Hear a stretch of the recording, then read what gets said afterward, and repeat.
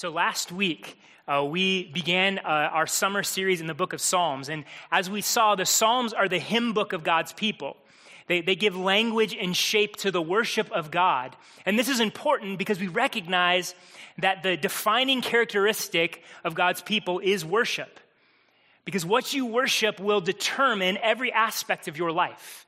So what you worship will shape how you live your life, whether it be in your job or in your family or in your marriage or how you parent or in how you engage the world, how you spend your money, whatever it may be, what you worship will shape that. And so the Psalms are absolutely vital to the people of God because they shape us. Last week, we reflected on how singing and music are important parts of our spiritual formation. And that is why God has given us his word in the form of songs. And this morning, now we are going to jump into Psalm 1. And over the next 8 weeks, we're going to just walk through the first 8 Psalms and take time to look at specifically how the Psalms are intended to shape us and sort of what themes and truths they are shaping our hearts around. And so right out of the gate, Psalm 1 confronts us with this question: where is the blessed life to be found? If you want to walk in blessing, how do you do that? Where do you find that? Now, you may think the word blessing is somewhat of a sort of religious slogan or jargon, maybe a little bit superficial. Maybe you've encountered people that, kind of carry this sense of like, oh, I'm just blessed. How you doing? Well, better than I deserve, just so blessed. And maybe that rubs you a little weird, kind of like, oh man, what is wrong with this person? Or maybe you're thinking, hey, whatever they're on, I would like some of that. I'm not criticizing you. I'm really jealous of your positivity, if that's you. If you have a bumper sticker that says #blessed on it, look, more power to you. I need some of that. But maybe that is sort of how you respond to this word. You think that it's really sort of superficial and shallow in some ways. But what Scripture holds out for us is that this term blessing, this concept of blessing, is far deeper. And it has much more power than we often give it credit for. This biblical concept of blessing is far from shallow and superficial. It's actually deep and profound and cuts right to the heart of life. In sort of a simple way, blessing just really means happy. And again, we can kind of think of happy in terms of this sort of feeling, the firing of endorphins that kind of we experience for a moment and then goes away. But the term happy here, the term blessed, speaks to something far more than just a momentary experience. It gets to like that soul-satisfying happiness. Like deep down, you feel this sense of joy and satisfaction and contentment and peace, no matter what's going on around you. And so to be happy is to have this sense of life-giving satisfaction and joy. To be blessed carries with it the sense that you are thriving and flourishing. It also means, to be blessed also means to carry favor. To have someone of power and importance look on you with love and really work circumstances in your favor for your good. And such favor, such blessing is important because carrying the favor of someone important, having someone that has power and shows love and works circumstances for your good, that actually grounds identity. That actually gives us an environment where we can thrive emotionally and spiritually. It allows us to take risks and actually engage life in the world. And so blessing and favor are important. See, really, blessing is the difference between a life of joy and satisfaction and beauty and depth and peace and emotional and spiritual health and meaning and purpose and a life of despair and dissatisfaction and shallowness and self-doubt and insecurity and lack of purpose and lack of identity and lack of emotional and spiritual health. So at the end of the day, I think we could all agree we want blessing. We want to live a blessed life. We want to have that sense of satisfaction and joy. We want to have that sense that we have favor in life. So the question before us, the question at the heart of Psalm 1 is a question beating within each and every one of us. Where is the blessed life to be found? Where can I find it? Where should I look for it? Turning to Psalm 1, I want to look at 2 points for us. 1, the source of blessing, and then 2, the power of blessing. So the source of blessing and the power of blessing. So the source of blessing we see the psalmist set up with a contrast. He begins by painting a picture of one who is blessed by starting with a negative and saying, this is not what you do if you want to seek blessing. Verse 1 says, "Blessed is the man who walks not in the counsel of the wicked, nor stands in the way of sinners, nor sits in the seat of scoffers." So one of the characteristics of Hebrew poetry is that it will often use couplets or triplets as a way to create this one overall picture. So these three lines aren't necessarily describing three different categories of people. It's just trying to create this overall picture of lifestyle and really formation. What kind of life are you living? What is shaping you, your heart and your mind? And so he says, blessed is the man who walks not in the counsel of the wicked. So to walk in counsel is to be shaped by ideas and insights and wisdom of the advice of others. So the blessed is the man whose lifestyle is not shaped by the wicked. It's not shaped by the counsel of the wicked. And that word wicked means those who break God's law. Very simple and straightforward. So the psalmist is saying, hey, the blessed life is not found in the counsel, the shaping, the formation that comes when you hang around those who break God's law. Blessed is the man who doesn't stand in the way. The word literally means road or path, the way of sinners. So blessed is the one who doesn't follow a path, a lifestyle. So again, this theme of lifestyle. Blessed is the man who does not sit in the seat of scoffers. So to sit in a seat is an expression meaning to occupy a place or a role. If I sit in the seat of someone, I'm sort of taking on that person's identity and their lifestyle and their behavior. And so again, blessed is the one who does not sit in the seat of scoffers. In Scripture, the word scoffer is someone who hears the word of God, hears the wisdom of God, and just says, not going to do it. And so they dismiss what is godly and what is true. So blessed is one who doesn't take on the lifestyle and the behavior of a scoffer. So taken together, all three of these lines paint a picture of heart formation. The verbs walk, stand, and sit depict a totality of life and bodily action. The psalmist warns against, hey, don't be formed, don't be shaped, don't give your life over to thoughts and attitudes and behaviors that are contrary to God's character and word. And what we have here right out of the gate, the psalmist is saying, look, blessing is not found in circumstances, it's found in lifestyle. Blessing is not found in circumstances, it's found in a manner of life, the way that you live your life. That is key to this understanding of blessing. So again, let me ask you, what's shaping you? What counsel is shaping you? What voices, what truths, what counsel shapes what you believe, what you think, your heart attitudes, your behavior? What seat are you sitting in, so to speak? Where are you looking to find blessing? What way, what manner of life, what path are you on? All of these questions are being raised in Psalm 1. And really implicit in verse 1, the reason the psalmist starts off by going negative is because he recognizes and understands that we often chase after blessing in sinful, broken ways. He's going with the not because he knows we so often go that direction. So he's warning us right away, hey, there's a pathway that you want to avoid. Because we are so prone to chasing after blessing apart from God and his truth and his goodness. So what is it for you that can veer you off? What is it for you that you believe, hey, if I have this thing, if I'm able to have this thing present in my life, then I know I'll be blessed. Man, if I have success and if I have achievement, then I'll be blessed. Or if I have wealth, if I have a measure of comfort, well, then I'm blessed. Man, if I am good in my relationship, so whether it's my marriage or my kids are well behaved, and so my family, man, we're just like that ideal family, well, blessed. What is it for you that you think, if I have this thing, I will be blessed? Maybe it's a measure of fun and entertainment in your life. So comfort can be sort of this freedom from anxiety and worry that bad things are going to happen. But comfort can also be this, hey, I'm given over to pleasure and fun and excitement. And so I chase after those things because I think, man, I'm blessed with those things. Or maybe self-expression and self-made identity, as long as I have the freedom to be who I am and define my own identity, well, then I'll be blessed. Or how about this? Who are the people whose favor you need that gives you a sense of blessing?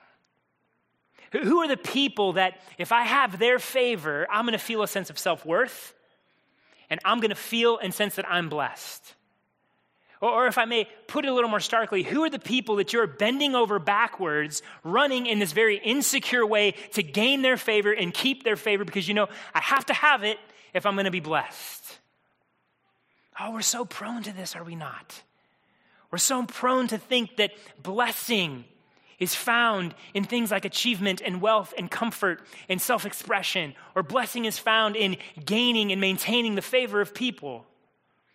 Over and over and over again, we run at blessing in broken and sinful ways. And then we'll listen to counsel that validates this. We will listen to counsel that sort of puts fuel in the fire and says, yes, you should pursue those things. Yes, you should seek favor in those people.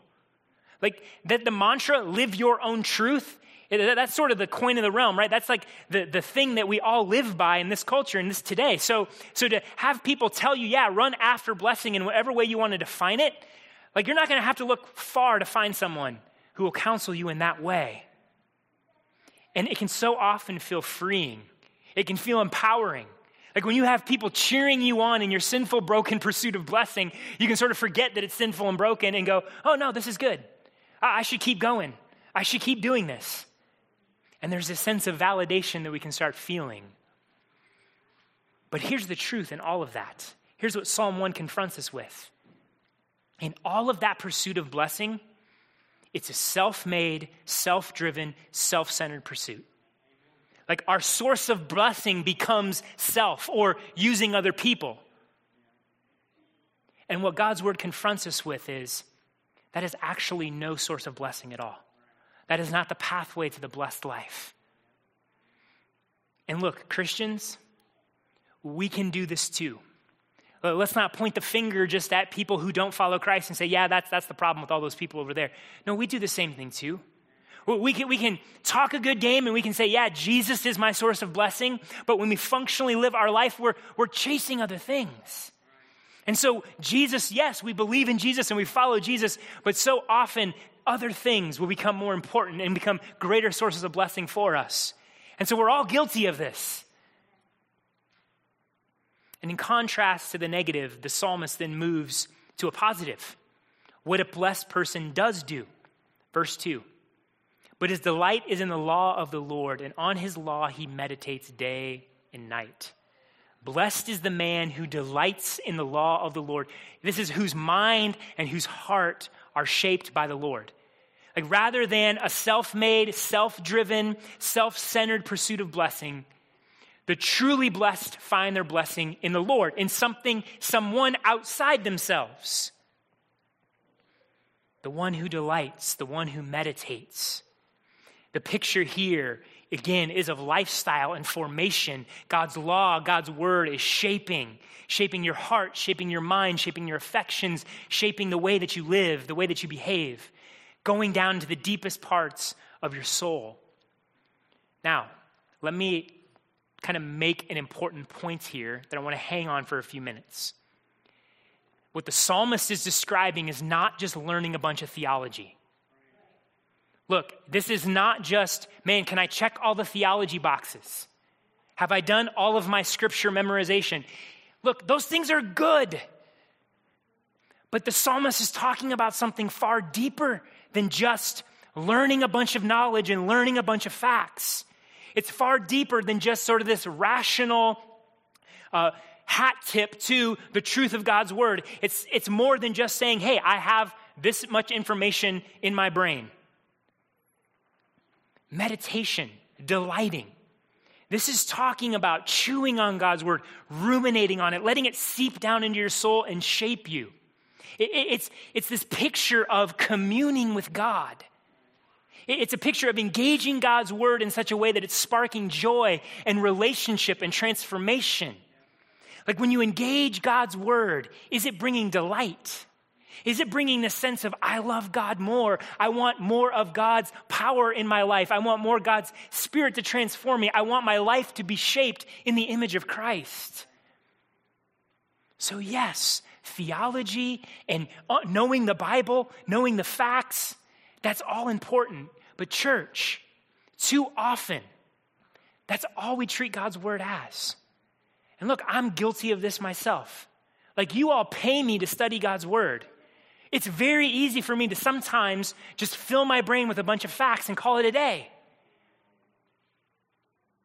Where did we come up with this idea that just having knowledge is enough?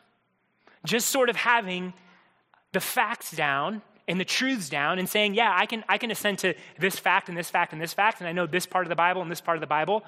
When did we sort of just say, that's good? That's all I need to do. Look, do you know who knows more scripture than all of us? The devil, yes, thank you. Like, just knowing scripture, just knowing facts isn't enough. And that's not what the psalmist is talking about. He is talking about a transformation, a lifestyle. Look, Christianity is not just a bunch of facts to be memorized and believed, though we believe truth. Though we take truth very seriously, Christianity is a lifestyle. It's a life. It is following Jesus. The heart of Christianity is knowing God as Father, communing with Him, being transformed by Him. The heart of Christianity is a deep walk in relationship and submitting your life to King Jesus. And so what the psalmist is calling us to, what the psalmist is getting at, is a transformation, a delight, a meditation, allowing God's word to be the thing that permeates how you think and how you feel and how you believe and how you act about everything. When this doesn't happen, man, it gets ugly. Why are some of the most knowledgeable people of the Bible some of the biggest jerks? Why are some of the most knowledgeable and theologically sharp and theologically intense people some of the most emotionally and spiritually and relationally unhealthy people? It's because we've baptized our pride rather than letting God's word transform us.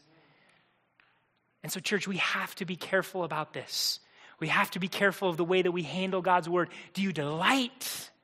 Do you meditate? Are you transformed? And parents, if I can just speak to you here a little bit.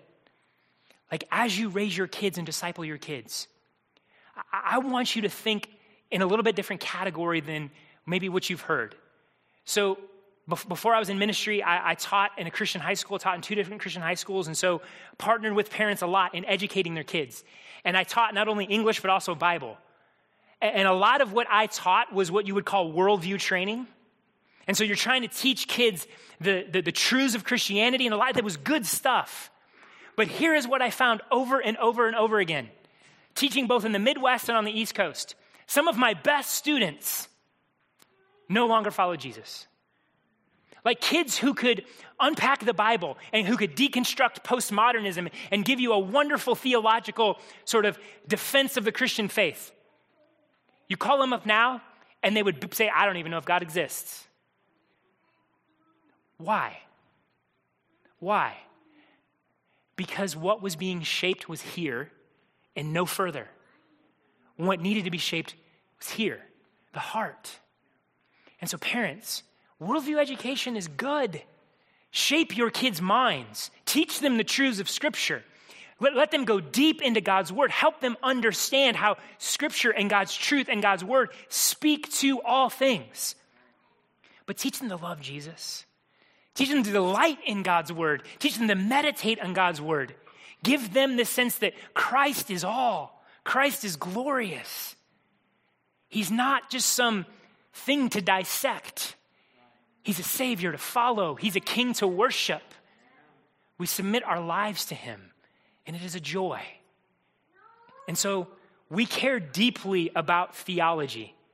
Everything we do here at First City Church is theologically driven. I want us to be theologically sharp and theologically deep, but not so that we can shine our Bible badges, but so that we can experience deep and rich communion with God, so that we can be transformed by his power and by his life, so that the counsel that we follow is his truth. The way that we walk in is the way of Jesus. The seat that we sit in is the seat of the wise and the godly, all the while we delight and meditate on his word. Church, can we commit to that culture here at First City? Can we commit to building that sort of relationship with God's word? Can we love and delight and meditate and be transformed and submit to it, even as we study and go deeper into it? That's the blessed life. That's the source of blessing. It comes from God himself. So we've considered the source of blessing. Now let's consider the power of blessing. So let me ask, going back to sort of the places where you can identify self-made, self-driven, self-centered sources of blessing. How powerful is that blessing? How much staying power does that blessing have? How strong is it? Maybe we can just say, really, how blessed is your life? And are you soul satisfied, happy? Are you secure in the favor that you have, or are you always worried that you're going to lose favor and you have to sort of fight to keep it? Like when we consider the power of blessing, when we recognize that the power is only as good as its source, it should cause us to reflect on where we're seeking blessing. Like, look, I can try to power my car with a 9-volt battery, but I'm not going to get very far, right? The same thing, we can chase after blessing in all these other different ways, and we might experience a little bit here and there, and we might be under the illusion that we're actually experiencing a lot of it. But the question we always have to ask is, what kind of staying power does it have? Is it the kind of blessing that lasts? Is it the kind of blessing that goes deep? Is it the kind of blessing that doesn't just fade away? In verse 3, the psalmist describes the blessing that comes from God and his word this way. He, meaning the blessed man, is like a tree planted by streams of water that yields its fruit in its season. And its leaf does not wither. In all that he does, he prospers. Like we understand, for trees to have life, they need a water source. Like a tree growing in the deserts or in a place that has an inadequate water source is going to dry up and die pretty quickly. But a tree planted by a stream of water, where the water source is abundant, like that tree is going to thrive. It's going to bear fruit. It's going to be strong and have deep roots. It's going to have life and vitality. And this is the promise of the blessing that God brings. When the source of blessing is the Lord, our lives are shaped in truth and goodness, and they're transformed by his power. And look, there is life there. There's a vitality there. There's a joy there. There's a depth there. That is where soul-satisfying happiness that lasts is found. Blessing from the Lord roots us and grounds us. And so here's what this looks like. This is an important distinction. What this does is it gives us blessing in things rather than blessing from things. Here's what I mean. Finding your source of blessing in the Lord allows you to enter into a relationship, whether it be with your spouse or with your kids or with a friend, and to experience blessing in that rather than that being the source of your blessing. Rather than getting blessing from that, it's in that. And those are two very different things. They may feel similar on the surface, but you know what happens when conflict enters in? When sin enters in, when all the imperfection and brokenness of the world comes crashing in, the difference becomes very clear. Finding blessing in those things because your blessing is from the Lord means that your relationships, there can be life there. They can thrive even in the midst of pain and suffering and sin. That in your job and in your work and the things you give yourself to, whether it be your marriage or your parenting or whatever it may be, you can experience blessing in those things even when they're going badly because God's power is at work in you. You see, when we try to glean blessing from those things as our source, man, once the brokenness and the sin in those things starts mucking up the gears, man, our blessing shuts down. We lose that sense of satisfaction. We start to wrestle with the fact is, hey, am I really blessed? Do I have favor? Who am I? What do I do? But God's word gives us a bigger picture. It gives us a vision for what it looks like to be rooted in a true source of blessing that grounds us and brings life to us. It says that we'll be fruitful, and whatever we do will prosper. Does that mean everything's going to go well? Let's not be so shallow. Let's not think that it has to be limited to just when things are going well. No, it means that even when things aren't going well, God's power is still at work, and you don't have to be crushed or defeated by hardship. You can actually experience blessing even in the midst of those things because the power of God is at work in you. So what I am encouraging us towards, what Psalm 1 is encouraging us towards, is finding a greater source of blessing, one that is actually going to cause us to thrive, one that is actually going to bring life to us, health to us, strength to us, root us deep, and allow us to stand and thrive even in the midst of challenge. In contrast to the power of the blessed life that comes from the Lord, we get this in verse 4. The wicked are not so, but are like chaff that the wind drives away. Like if you've ever worked in the fields or on a farm, you've dealt with chaff. It's sort of the dead and lifeless leftovers. It's easily blown away. There's no life in it. It's crunchy. You can burn it very easily. You know what I'm talking about? It's sort of that just leftover muck that is sort of after you've harvested. And you look at it, is it good for anything other than scraping up and making a fire out of? No. Why? Because there's no life in it. It blows away. It's sort of the hollowness, the emptiness of it is exposed by the wind. And this is the way life becomes when we pursue blessing and other things. What appears to be life and meaning and depth and happiness and favor is actually empty and hollow and lifeless, and it's easily blown away and undone. When trial comes, gone. When pain comes, gone. When sin comes, gone. Lifeless, empty, the opposite of thriving. And so again, let me ask, where are you pursuing blessing? Whether it be in success and achievement or wealth or comfort or entertainment or in that perfect marriage and that perfect family or in the freedom of self-expression, whatever it may be. How many times have you already experienced this where blows away like chaff? Well, let's be honest. How often have you already experienced the failure of these things? The shallowness of the source of these things as blessing?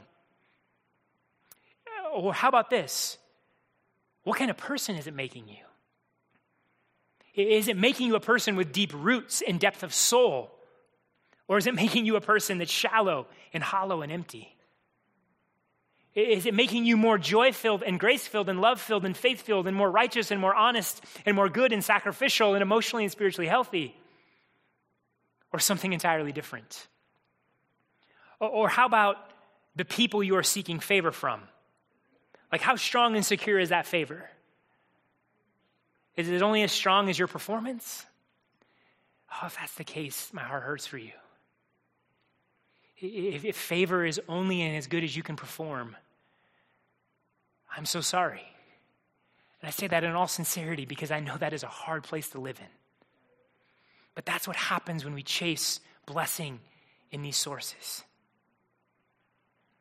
When you seek favor from others, what effect does that have? Does that bring life to you? Does that bring depth? Does that bring beauty? Does that bring righteousness and goodness and grace and mercy and peace? I'll be honest. Just be honest right where you are. Be honest about what goes on in your soul and the effect that pursuit is having. Because when we're honest, when we're able to sort of steal away and have those quiet moments and reflect in our soul, I think we feel that. We can feel like chaff. We can feel like life. We can feel like our soul. We can feel like everything around us is just kind of blowing away, empty and hollow. But here's what's sad, is rather than repenting and turning to the Lord, too often we dig in our heels and just try to work harder. I'm going to grind it out. If I work harder, if I achieve more, if I get more comfort, if I get more wealth, if I work harder at that relationship, if I gain more favor, then maybe I'll get it. Maybe I'll root deep enough this time. But over and over and over, it's not going to work. Because here's the truth too. God opposes that pursuit. It's not just that it's empty. It's not just that it's fleeting. It's not just that it's shallow. God opposes it. God sees it as rebellion and pride and selfishness, and he opposes it. As the end of Psalm 1 vividly declares, the wicked will not stand in the judgment, nor sinners in the congregation of the righteous. For the Lord knows the way of the righteous, but the way of the wicked will perish. Look, because God is good, because he is righteous, because he is holy, because he cares deeply about the mess that we make and the damage that we do when we selfishly pursue blessing in sort of self-made and using people, because he opposes that and the damage it does, he brings judgment. He judges sin righteously so. And that chaff that blows away, it's not just in this life, but if we live our entire lives pursuing blessing apart from God, at the end, when all is said and done, when all is laid bare, when all is exposed, we will face judgment. God will bring an end to our selfish pursuit. He will bring an end to that self-destructive pursuit. This should sober us. Like, it should cause us to stop and pause and kind of come out of our stupor and consider the path that we're on, to consider the ways that we're being formed, to consider how our heart is being shaped and whether that is leading to life and righteousness and to God himself, or if it's leading to judgment. But in the midst of this, there's great hope. Like, if we sober up and recognize the broken ways we pursue blessing, there's incredible hope for us. Because the truth is, look, we don't deserve blessing. Like, the way that we have run our lives, the way that we have pursued trying to make things for ourselves has led to so much destruction and sin and dysfunction. Like, we deserve God's judgment. Well, let's be honest about that. But this is the exact place where God's blessing starts. The very place where you recognize that you deserve judgment. The very place that you recognize that the life that you're leading and the way that you've been formed is chaff, is the very place God's blessing first meets you. So here's the truth for those who would have read Psalm 1 in the original context. So the people of God, the nation of Israel, they would have read Psalm 1 and they would have seen that line, the one who delights in the law of God. And here's what they would have thought. Here's what they would have recognized. That the law of God is not just, hey, thou shalt not do this and thou shalt do this.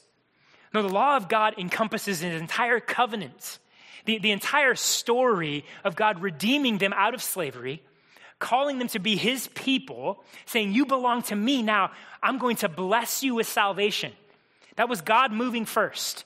They didn't deserve it. They didn't earn it. There was nothing special about them. It was God saying, hey, I made a promise. I'm going to keep it, and I'm going to love you out of my grace and my mercy. And what Israel would have also recognized is this: hey, we blow it all the time. And so within God's law is this provision of mercy and grace that when we turn from our sin, that the sacrifices that are provided for us for forgiveness, and we turn toward God, there's blessing in that. There's grace in that. There's mercy in that. And so God is continually leaning in with his grace and mercy to save. And then his law is a delight because his law leads us into righteousness. It leads us into life. It leads us into flourishing. And the same is true for us. You see, all of those promises of salvation, all of that sacrificial system, all was pointing to Jesus Christ. The fulfillment of God's promise, the most beautiful and pure blessing that we have ever experienced poured out on us. When Jesus stepped into our world and he engaged our brokenness, engaged our sin, and he loved us, and he served, and he cast out demons, and he healed the sick, and he pushed back against darkness, and he willingly died on the cross for our sin, for our rebellion.